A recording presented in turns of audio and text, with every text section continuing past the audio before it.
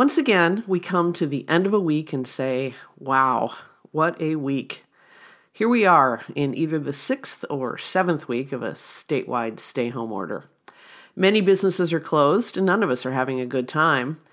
But now the repercussions are hitting more broadly, like the footprint of a mushroom cloud rolling away from a bomb.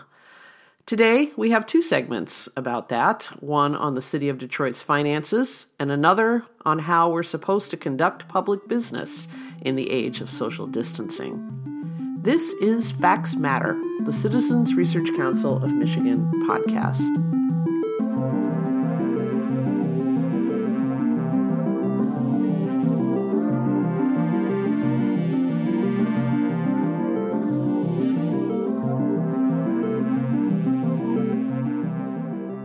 I'm Nancy Derringer, Communications Director for the Research Council, and in this podcast, we look at Michigan through a policy lens. Our discussions here are informed by our 104 years of experience doing nonpartisan, fact-based research on policy issues. We hope this podcast will serve as another way for the public to access our work, which is, as always, free and available to all at our website, crcmich.org. My first guest today is Eric Lupher, our president, and a person who recently spent a lot of time with the City of Detroit's CAFR, or Comprehensive Annual Financial Report. Welcome, Eric. Hello, everyone. Yes. Hope everyone's staying safe. I hope they are too. We are, needless to say, pretty socially distant from one another, but relying on the same technology that everyone else is who's able to work at home is probably relying on. So occasionally there are audio issues. Occasionally there are drops in connection. Let's just get our fingers crossed and forge ahead and hope everything goes well. Yeah. So, if everyone could stay offline for the next 20 minutes, we'll get this done. Yeah. All right. So in a nutshell, let's talk a little bit about the short version of what kind of financial situation the City of Detroit is likely to find itself in as we go forward in this pandemic. So the City Finance Department is projecting a $100 million shortfall in the fiscal year we're in now. The city fiscal year runs from July to June, so they have just a few months left. And then roughly $250 million in the next fiscal year. So given such a short time with this fiscal year, they're trying to deal with the whole problem all at once. And that's a $350 million problem that they're addressing. Right, out of a annual budget of about $1 billion. About $1 billion. Okay, all right. That is quite a drop for any house. I mean, this is kind of like a household that has lost a significant chunk of its income. It's just, and it happened so quickly and so suddenly that nobody was really prepared for it. So let's maybe unpack a little bit about this and kind of look briefly at the big pieces of Detroit's revenue stream. Where does Detroit get its money? So Detroit is unlike most other cities in Michigan. Most other cities get their money either from property taxes, cumulatively from property taxes and state revenue sharing. And then we have 23 other cities that have an income tax like Detroit. Detroit gets its money from income taxes as its biggest source, casino wagering taxes as its second biggest source, but most consistent source, and then state revenue sharing, and then property taxes. So, of course, it does levy property taxes at a very high rate, but even at that very high rate, the tax base is so relatively small that it is the 4th biggest source of revenue for the city, where for all other cities, almost all other cities, it's the biggest revenue source by far. And the income tax and the casino tax together make up almost half of its the revenue pie, right?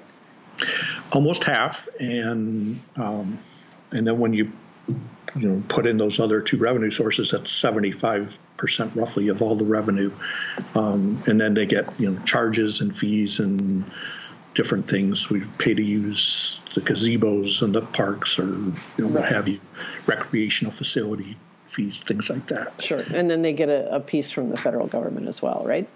A small slice of the pie, yeah. Right, okay. So I think we all know that, at a time when it's some people are not working at all, some people have been furloughed in the hopes that when this is over or when it eases up a little bit, they might be able to go back to work. Some people have lost their jobs outright and probably won't be going back. So income tax is probably going to take a pretty serious hit this year and next.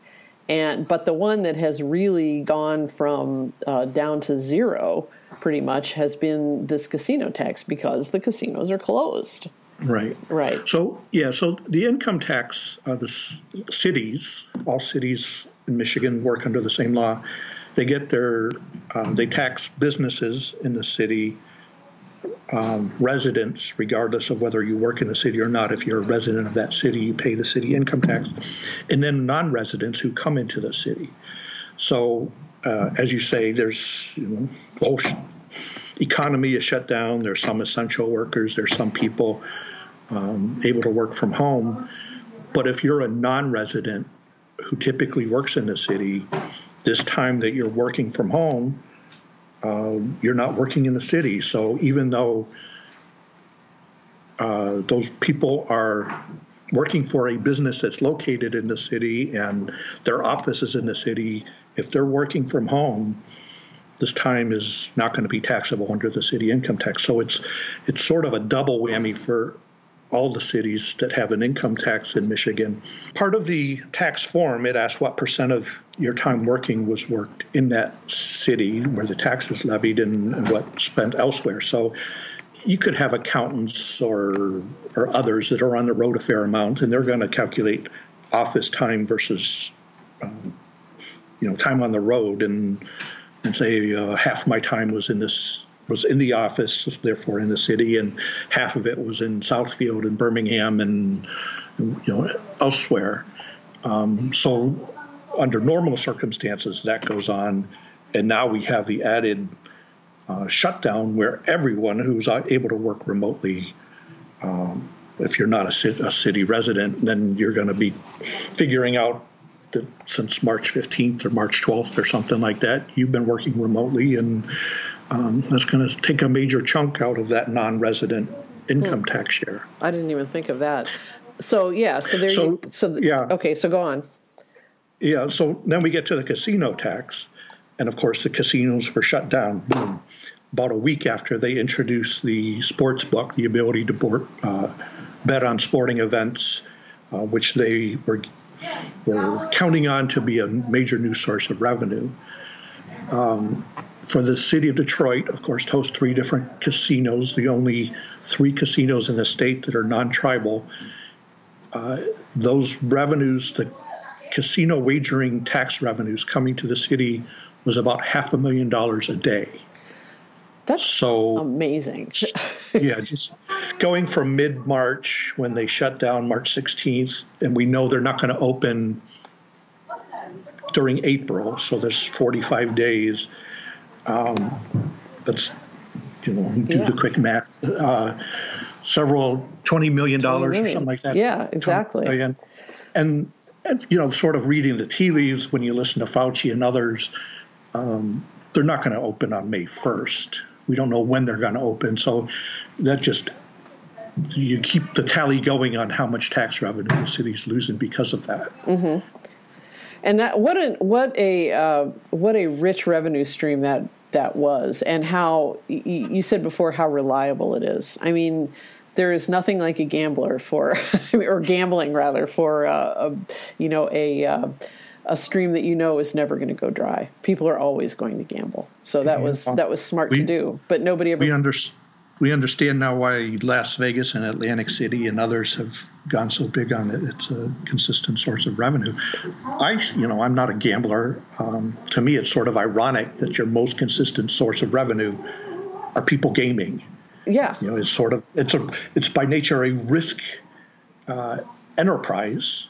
The house always wins, they say. So I guess you could count on it. But I just think of it as it's sort of ironic that that's your most consistent source of revenue. Right, and you see why once gaming began to be approved in individual states, why even communities that considered themselves, morally upright and so forth, were suddenly willing to kind of bend the rules to allow a casino in town, because it's a cash cow, and or a goose that lays golden eggs, and people are always looking for a way to deflect the cost of governance from taxpayers. It's like, soak the gamblers. But anyway, so at the same time now that these revenues are drying up or trickling or slowing to a trickle, costs are also going up for the city, and some of it's kind of steep. Yeah, Nancy, let's hit on the state revenue sharing real quick too, before we move on to the expenditure side. So, the state revenue sharing, there's two parts of it: a constitutional part, which is a per capita. So for every person in the city, they get a set amount, and that's based on the sales tax revenues that come in. So at the same time, people aren't working. We know that retail sales have gone to a trickle, right? They're not closed down. You can still buy things online. You can still make a remote purchase and then go and they put it in your trunk or whatever. Mm-hmm. So it's not zero, but it is significantly below what it normally would be. And that's going to affect Detroit and every other unit of government in Michigan. Every other city, village, and township, I should be more specific. Mm-hmm. The other part is what we call statutory revenue sharing, and that's an amount that the legislature decides to appropriate to local governments, and it goes through sort of a convoluted formula. There's a lot of history we don't need to go into, but out of $250 million roughly, Detroit gets 55% of that money. Now, every time we've had a recession in the last 30 years, the first thing the legislature tries to do is balance its budget by looking at what's discretionary, it can easily cut. And 20 years ago, the local governments were the whipping boy of the state, and it's taken roughly $12 billion over many years from local governments so that the state could keep its budget balanced. We can expect that this time around, and that's going to affect Flint and Lansing and Grand Rapids and a lot of the suburban communities, but it's really going to affect Detroit because, as I say, more than half that money was from that pot was going to Detroit. So, we have the income tax, we have the casino tax, and if the legislature, as we can expect, looks at statutory revenue sharing as a means of balancing its budget, and it has very significant revenue problems of its own, that's going to sort of be kicking the city of Detroit while it's down. Very significant impact if they do that. Wow. So, okay then. So now let's talk about costs. They've got the problem with government is, generally speaking, the costs stay the same even when the revenue goes down. And in some cases, the cost has gone up. I mean, let's talk a little bit about what the city finds itself spending its money on in this period. Yeah, so the thing to know about local government is it's a service industry. There's investment in fire trucks and buildings and things like that, but governments provide services to people. And when you have to address cost, you're not going to sell a fire truck. You're not going to your capital costs are fixed. You have to pay heat the rec centers, whether they're open or closed. So you have to address that with people. And what we see on the people side is that we've had a lot of frontline workers, police, EMS, firefighters, who have been very active through all this because Detroit's population has been severely affected by the COVID virus. To the point where a significant share of the police department was asked to stay home, self-quarantine, and that means everyone who's left, who's not staying home, has to pick up those hours and do more, and now you're paying overtime costs for them. Right. To the extent that they've kept the DDOT buses running, they have to spend more time, cleansing them, sanitizing them, and they have to run at a smaller capacity. It's always been a problem in Southeast Michigan that the buses are not running at full capacity, and now we're purposefully saying you need to space out if you have to use those buses. So to enable passengers to have social distance. Exactly. Right. So okay. that's sort of intentionally creating inefficiencies in that system. As I said, the rec centers are closed down, so the staff are idle there. They're still getting paid as of right now. And the city is, it transitioned a TCF center to a field hospital. A field hospital, a medical facility. A lot of what they do in items like that should be reimbursed under the money, the $150 million that the federal government set aside for state and local governments to address their COVID-related cost. Mm-hmm. But that takes the TCF Center offline for 6 months at least, and cancels the Detroit Auto Show, which brought in tourism and a lot of economic, impact spending. So there's that too. Right. The Grand Prix has been canceled. The auto show, things that would have been bringing people into the city, staying in hotels, buying restaurant meals. It just has such a trickle-down effect that affects the city in so many ways. And then, of course, we have the elephant not in the wings, or not in the room yet, but waiting in the wings, which is the 2024 pension bomb. I don't want to say bomb, but you know what I mean. I mean, explain that. That was that was part of the grand bargain, but you'll do better than I will. Yeah. So you recall the bankruptcy, the biggest takeaway, the thing people remember, the grand bargain, where they saved the art in the DIA by soliciting funds from foundations and wealthy individuals and some companies to come up with the amount, rough estimate amount of what they could have gotten by selling off the art, and putting that into a trust to also at the same time lessen the burden on the pensioners, this former city employees, retirees that were collecting a pension. So that grand bargain is being used for 3 more years, and Detroit has able to use its operating cost instead of paying the pension funds to invest in IT, to hire quality people, to do all the things to help the city get back on its feet. Right. And then 2024, that ends, and the city is back in the business of paying part of the revenue it generates, using that to pay the pension cost, the actuarial cost, and the normal cost of paying down the pension and funding that going forward. So it's a significant burden when it starts up again. Detroit has a lot of pensioners, and they, when you start adding that up, it's a lot of money. Under the Duggan administration, they have very prudent that even though they don't need to make that payment last year, the year before, this year, or next year, they've been putting money aside out of their some going into a rainy day fund, but some going into what they call a retiree protection trust fund. And that's been invested, right? Just you would prudently do that to not put it under your mattress, but put it where it's going to earn interest, right, and grow. Well, my pension, your pension, and trust funds all over America, all over the world, have been impacted by this recession. And the money they thought that was going to be there is going to be a smaller amount. It's not gone, knock on wood, but it's much smaller. And the best of intentions, the prudent actions they were taking, reality set in, and now they're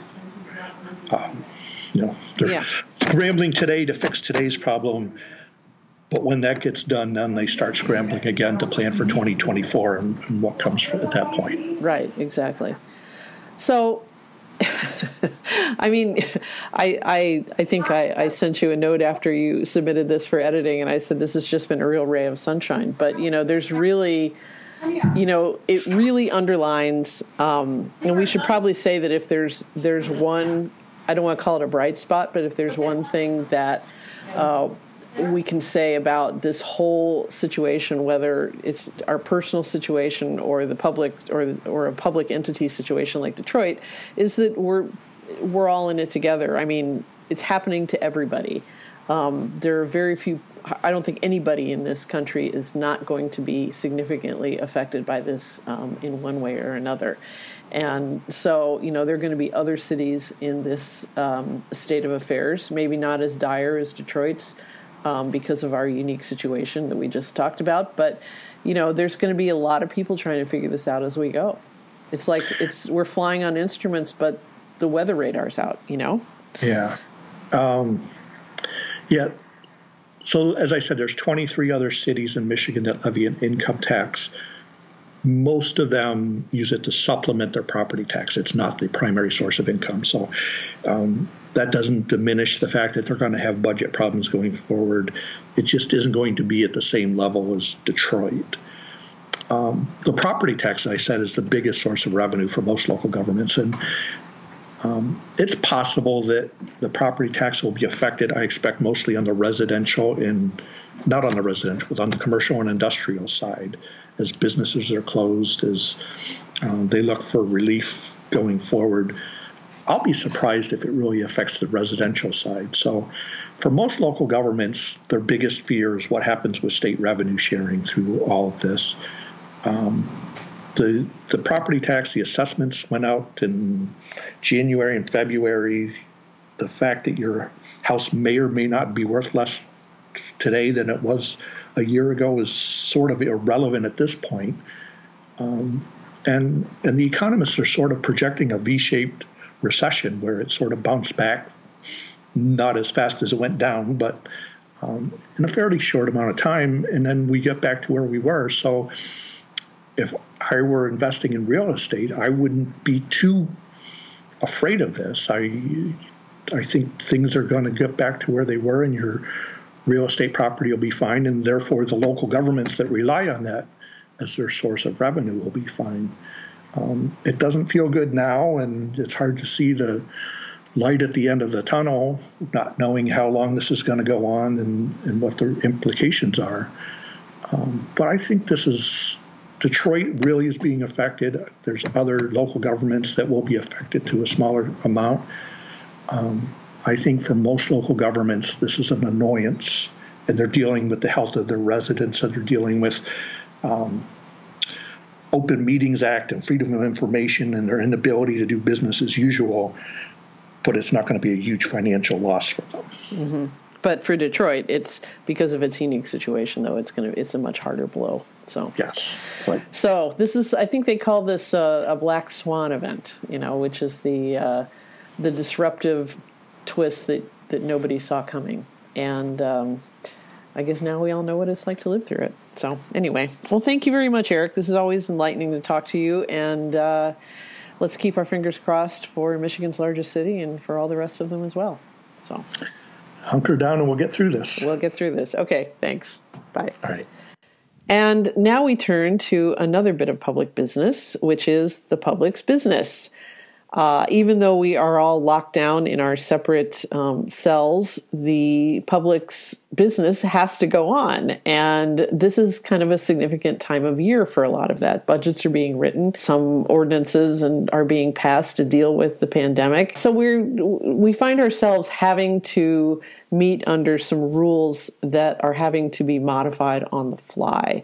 And Jill Roof, our researcher who deals with local government, just wrote a blog about this on crcmich.org, and we're going to talk about that now. Welcome, Jill. Hi, thanks for having me. Yeah, from over on the other side of the state. So let's talk a little bit about the Open Meetings Act and what it requires from Michigan's boards and councils and so forth. Okay. Well, basically, it requires that public bodies meet in public, so that they don't do business in private, that anyone is allowed to attend. They have the right to record them, broadcast the proceedings. Governments may not require people to register or provide their name in order to attend. They have to provide public notice. It's basically a safeguard to make sure that government is doing business in the public sphere with the public's knowledge. Right. And this is the law that allows anybody to, go to any board, council, township board, city council, whatever, meeting, to attend it, to record it if they like. This allows journalists to come in. This requires a certain notice be made, 24 hours in advance, so that they can't, just convene on the fly. There's a lot of different aspects to this that sort of protect our right to see how the sausage is being made. However, unlike a couple of other states, it doesn't have an emergency clause in it, does it? Not that I am aware of, no.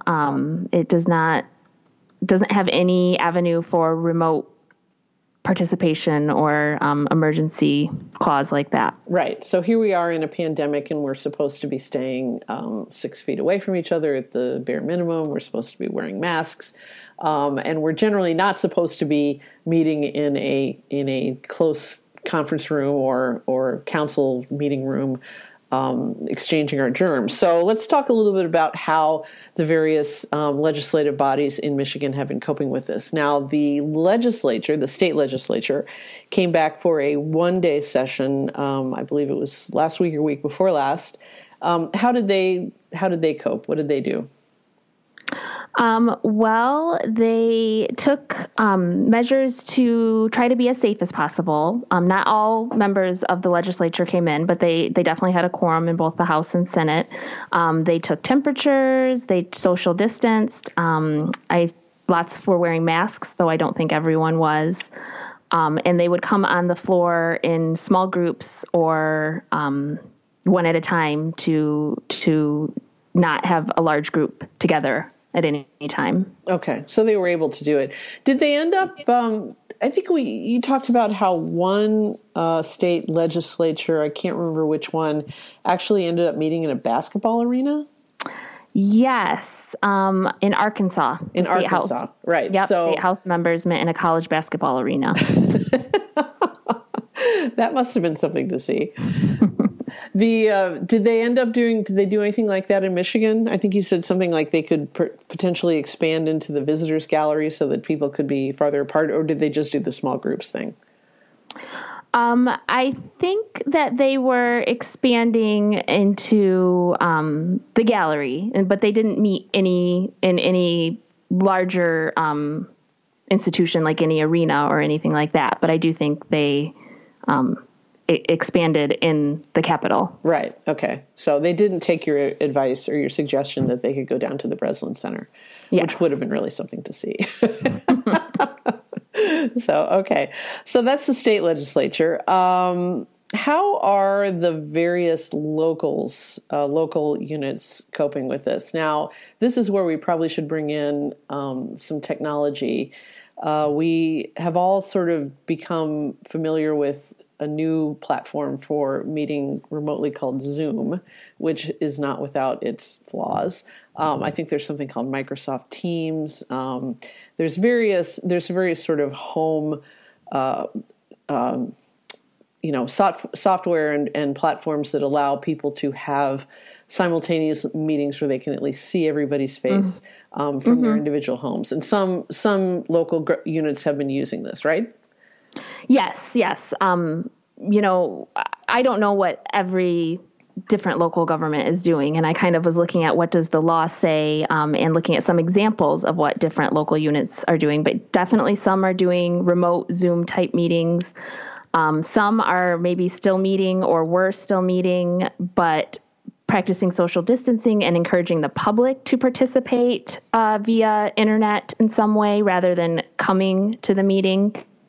We looked at what other states were doing.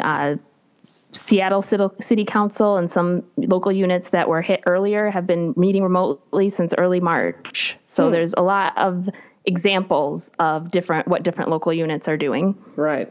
And we've all become, at least some of us anyway, have become familiar with some of the, shall we say, bugs in some of these platforms. There's this new phenomenon which has come to be called Zoom bombing, which happens because these Zoom meetings, if they're public, they can't really be password protected, which means anybody can come in. And because Zoom allows for at least a certain amount of anonymity, people can come in and disrupt the meeting, which has happened. I think that happened in Grosse Ile. I think Kalamazoo had that problem too. Yeah, I was going to say, I thought Kalamazoo. Yeah, so it doesn't always work out the way it is supposed to. There's a lot of people with too much time on their hands. Given that we don't know when this era or when this period is going to end, I mean, it could conceivably go on for another year or longer. This is going to be an imperfect solution for a lot of local units, particularly in some of the rural areas, for a fairly simple reason, which is the lack of broadband in some parts of Michigan. Yes, definitely. If the government itself doesn't have the resources, but more likely if residents don't have the broadband internet, then it's really hard to participate. That's true. So, and if you don't, I don't know. It's kind of like the promise of telemedicine, which is one of those things that sounds great, but it's hard if you are in a rural area that has either no or very spotty connections to broadband to have any sort of meaningful connectivity to a meeting going on somewhere else.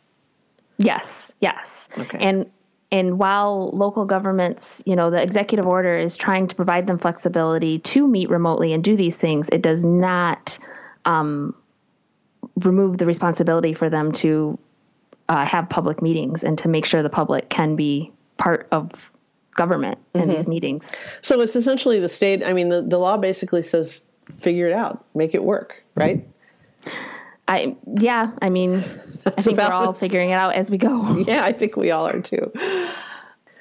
I think one of the more entertaining parts of this blog that you wrote, Jill, was when you mentioned that in some localities they might even be able to have meetings outdoors, which is kind of an appealing sight on a warm Michigan summer evening to have people sort of spread out on a lawn in their lawn chairs. That could be very pleasant with the audio, but it kind of loses its appeal as cold weather sets in. Definitely. Yes. Okay. All right. Well, thanks a lot, Jill. It's been great talking to you. How are you doing over there in Holland? Same as everyone. We're adapting to work, school, everything at home. Yeah, I know. I love my house, but I'm really itching to get outside. So, okay. Yeah. Thanks a lot. Stay safe, stay warm, and we'll talk next time. Thank you. Okay. And that will do it for this edition of Facts Matter, the Citizens Research Council of Michigan podcast. Remember, the council operates as a public resource, and all of our papers, along with blogs, op-eds, and other resources, are available for download on our website, crcmich.org. We operate as a nonprofit, thanks to Michigan's corporations, foundations, and generous individuals like you. If you'd like to make a donation, go to our website, crcmich.org, and click the Get Involved tab on the homepage. We also welcome feedback, which you can send via email to crcmich@crcmich.org. I'm Nancy Derringer, and until next time, I leave you with this observation by our founding president, Lent Upson. The right to criticize government is also an obligation to know what you're talking about.